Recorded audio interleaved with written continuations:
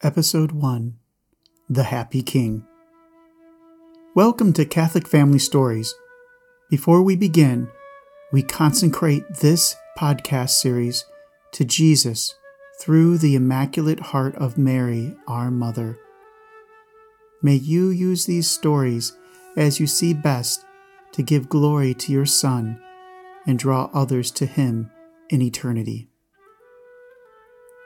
My name is Joseph Scordato, your storyteller.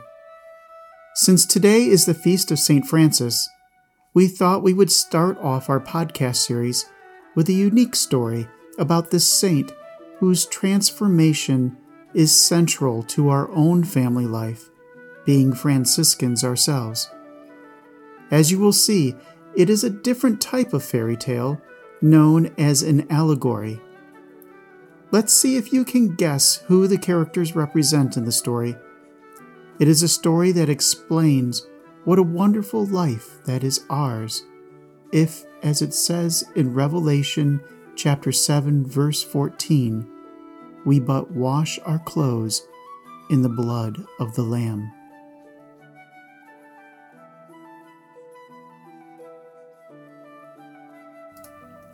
The Happy King by Joseph Scordato. There once was a young man, Giovanni, who lived in a beautiful kingdom. In this land, the streets were lined with flowers and beautiful trees. The air was fragrant and the sun always seemed to shine. The people of this kingdom were generally happy, going about their daily business with a smile as if they knew some special secret that was so wonderful that they themselves would be unable to describe what it was if asked. Giovanni, however, was not happy. He somehow felt outside of this world, although he was living in it. For some reason, the joy that surrounded him only seemed to lower his spirits, because for some reason he felt like an outsider. Perhaps these feelings plagued him because of his demanding father, Pietro. His father seemed to know what was best in business, and it was his job to instill in his son the behaviors needed to get along in the merchant world of the village. Mostly, though, the young man found his father's favor cold and distant, a trophy to earn which was constantly shifting so it would never be won. His father was often impatient and angry. Mostly this had the effect of isolating Giovanni in a sad loneliness. He was at his father's side always, but a world apart. If only his father would care less for growing his business and value Giovanni for who he was, not another Pietro. Unfortunately, the young man observed similar traits in others that had positions of authority, whose sworn duty was to serve and lead the village he lived in, but in subtle ways failed to do so when it did not satisfy their own personal gain.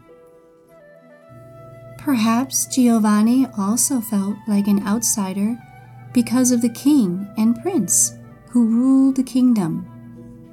In this land lived a great and kind king who deeply loved the people in the kingdom. He constantly fought valiantly for them, defending them from would-be invaders and slave traders attacking from neighboring lands. He had rescued the inhabitants of Giovanni's village from a tyrant who had originally enslaved them all. This king so loved being with his subjects that when his son was born, he could not hide this special moment behind the castle walls. Rather, he ran, almost danced to each house with the fanfare of a great triumph, holding the newborn for each person to see, exclaiming to each house that his son would bring great joy to each of them. "Rejoice! Rejoice! a prince for you, a beautiful prince to bring you great joy." The king placed his child into every arm in the village that day and whispered in every ear that his child was indeed theirs as well. The king's joy was inexpressible. He wanted everyone to know the joy of knowing the prince. It was then that the king did something remarkable. In demonstration of the power and truth of his word, he went to the poorest young maid he could find and asked her to raise his child in the village so that everyone might know his son and know both his own joy firsthand and how deeply he loved his people. The maid agreed and raised him along with a noble-hearted and hard-working young peasant who both loved the maid and immediately cherished the baby.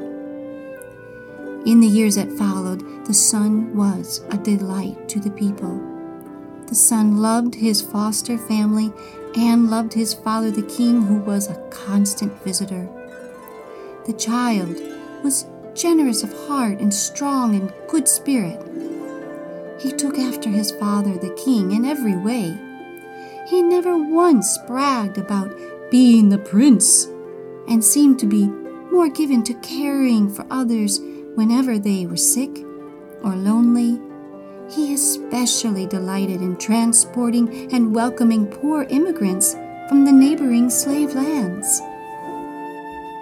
Giovanni, the young man of our story, was often perplexed by this odd business of the king and the prince. Although the prince did not live in the castle, the union of mind, heart, and spirit the prince and the king shared was so strong one could almost see it. Certainly the young man could sense it. It was like an invisible radiance or a hidden person igniting and dancing like a flame, strong, uncontrollable, yet mysteriously bounded by this great relationship shared by the king and the prince and the people of the kingdom. The young man dreamed of being like the prince so as to know the king more. He wished there was a door somewhere by which one could enter in and become a member of this unique royal family, and thus enter into the king's favor in such a direct way. But his father was not the king. Here, too, the young Giovanni was an outsider. One day, the attack from the neighboring kingdom was particularly horrible. One of the village leaders, a friend of his father's, turned traitor and opened the city gate to the invaders for a sack of silver coins. As the invaders entered the town, the villagers crumbled in fear, recalling their earlier days of slavery. In an evil retaliation, the invaders quickly stole the children and enslaved the women so as to teach the men never to dare dream of freedom or allow the king to rescue them again. The invaders reminded its inhabitants that it was worse for them now because they had not been content with their rightful service of slavery to their previous ruler. Broken in fear and shame, most of the village men were willingly recruited to defend the village from the good king whose counterattack was imminent. Soon the king arrived for the rescue. His great army surrounded his dear village, and the trumpet sounded, calling for the invaders' surrender. The king's messenger was sent to the invading captain. "Surrender! You are no match for the king's forces." The invaders responded, "There will be no surrender. It is the king's own subjects that defend us in their pitiful fear. Come and slaughter your own people." Even though their defeat was assured, the invaders rejoiced in their cleverness, and the once beloved and rescued subjects of the king would now die fighting against the king's own forces to liberate them. Although the military victory would be the king's because of his clear might, the invaders would have the victory of vengeance to the king's heart. The prince, who had been busily encouraging his fellow townspeople not to fear, for his father would come shortly, saw his opportunity. He could not allow his father and the townspeople to be at war. His father loved these people, who had become the prince's family. Bravely, he walked to the leader of the invaders and introduced himself as the king's son. He offered himself as a hostage to ensure safe transit for the invaders' escape and a deterrent from further battle. The village leaders readily acknowledged to the invaders that this was indeed the king's son, and proposed that rather than commence the battle and lose their regained slaves to death, that the prince's offer be accepted. They would all safely depart to the invaders' country, where they could then put the prince to death. The invaders would have both the military victory, their slaves, and a greater vengeance against the king. Surely the king's heart would be broken all the more to see his son dead and himself abandoned by his people, his former subjects, preferring their original slavery, and in their shame, never able to return to the king. All happened as planned. The prince assured the safe transit, and once in the land of the invaders, was killed as a criminal and a rebel. As a sign to all, the slave tyrant executed the prince through a command to his regained slaves. The order was for the prince to die at the grave of the first slave to further instill fear and present a symbol of the completeness of the tyrant's power. Prior to his execution, however, the prince encouraged the people to be faithful and trust in the king's compassion for them. He carefully selected a few close friends and instructed them to carry on the work of caring for the villagers, particularly those who seemed lost to the slavery. To give them strength, he asked them to visit the site of his execution after his death to be reminded of the king's love. The prince had no grudge against the people who rebelled. He knew they feared. He also knew how deeply his father loved each one of them. Dying for them would demonstrate this, just like on the day he was given to the villagers as a newborn. Assured of this love, perhaps they would forget their fear and embrace the king's rescue when it came. Giovanni heard the words murmured throughout the villagers how the prince peaceably embraced each one of his executioners and assured them and all the people that he and his father loved and forgave each one of them.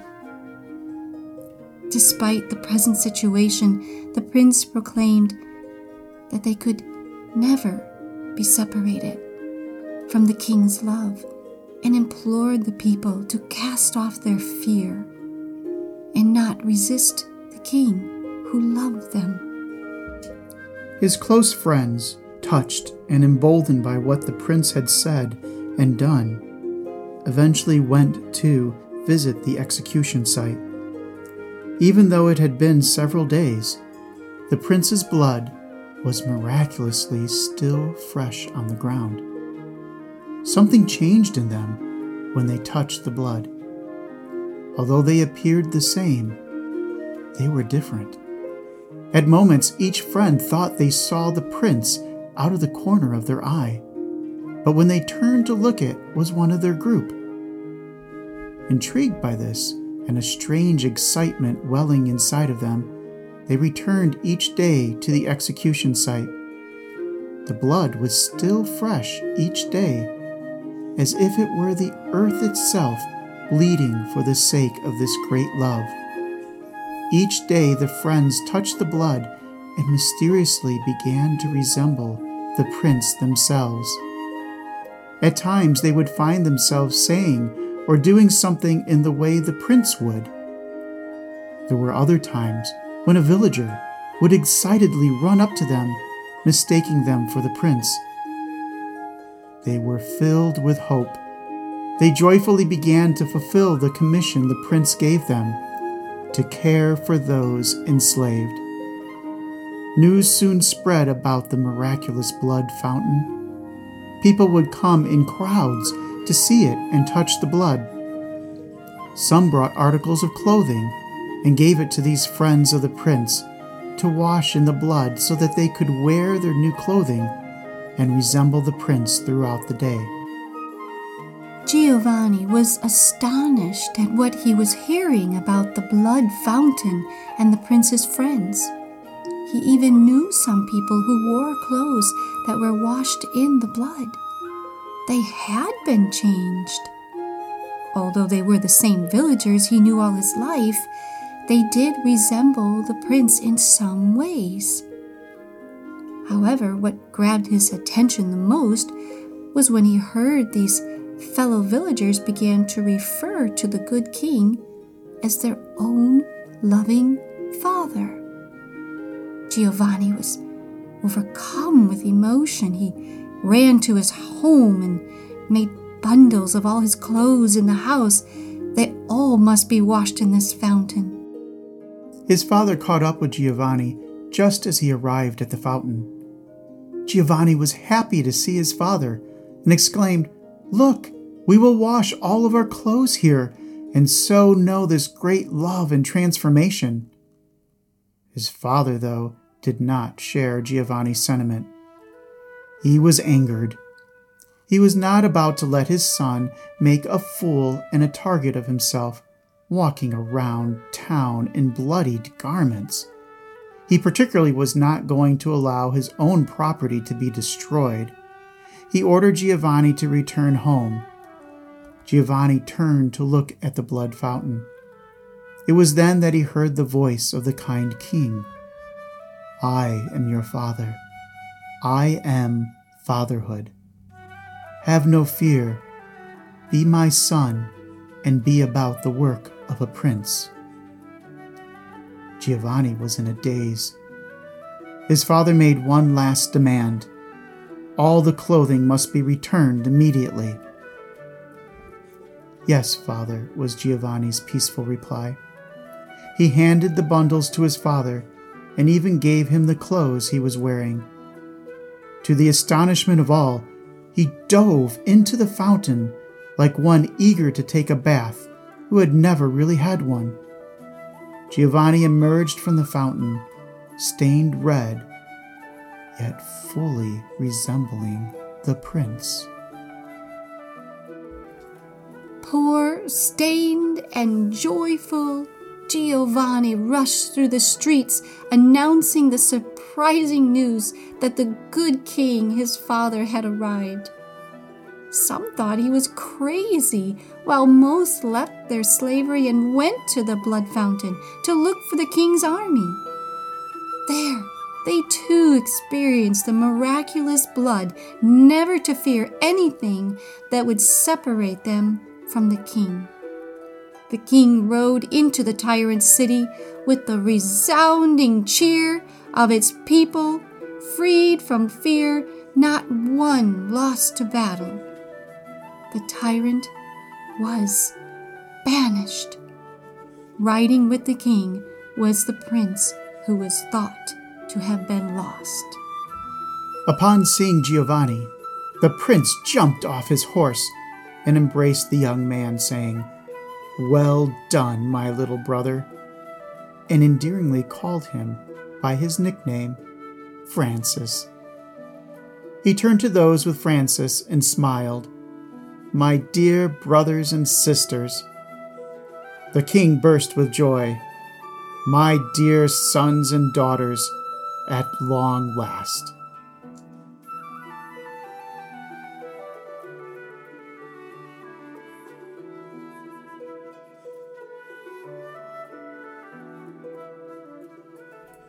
This was The Happy King, read by myself and my darling bride, Maureen Scordato.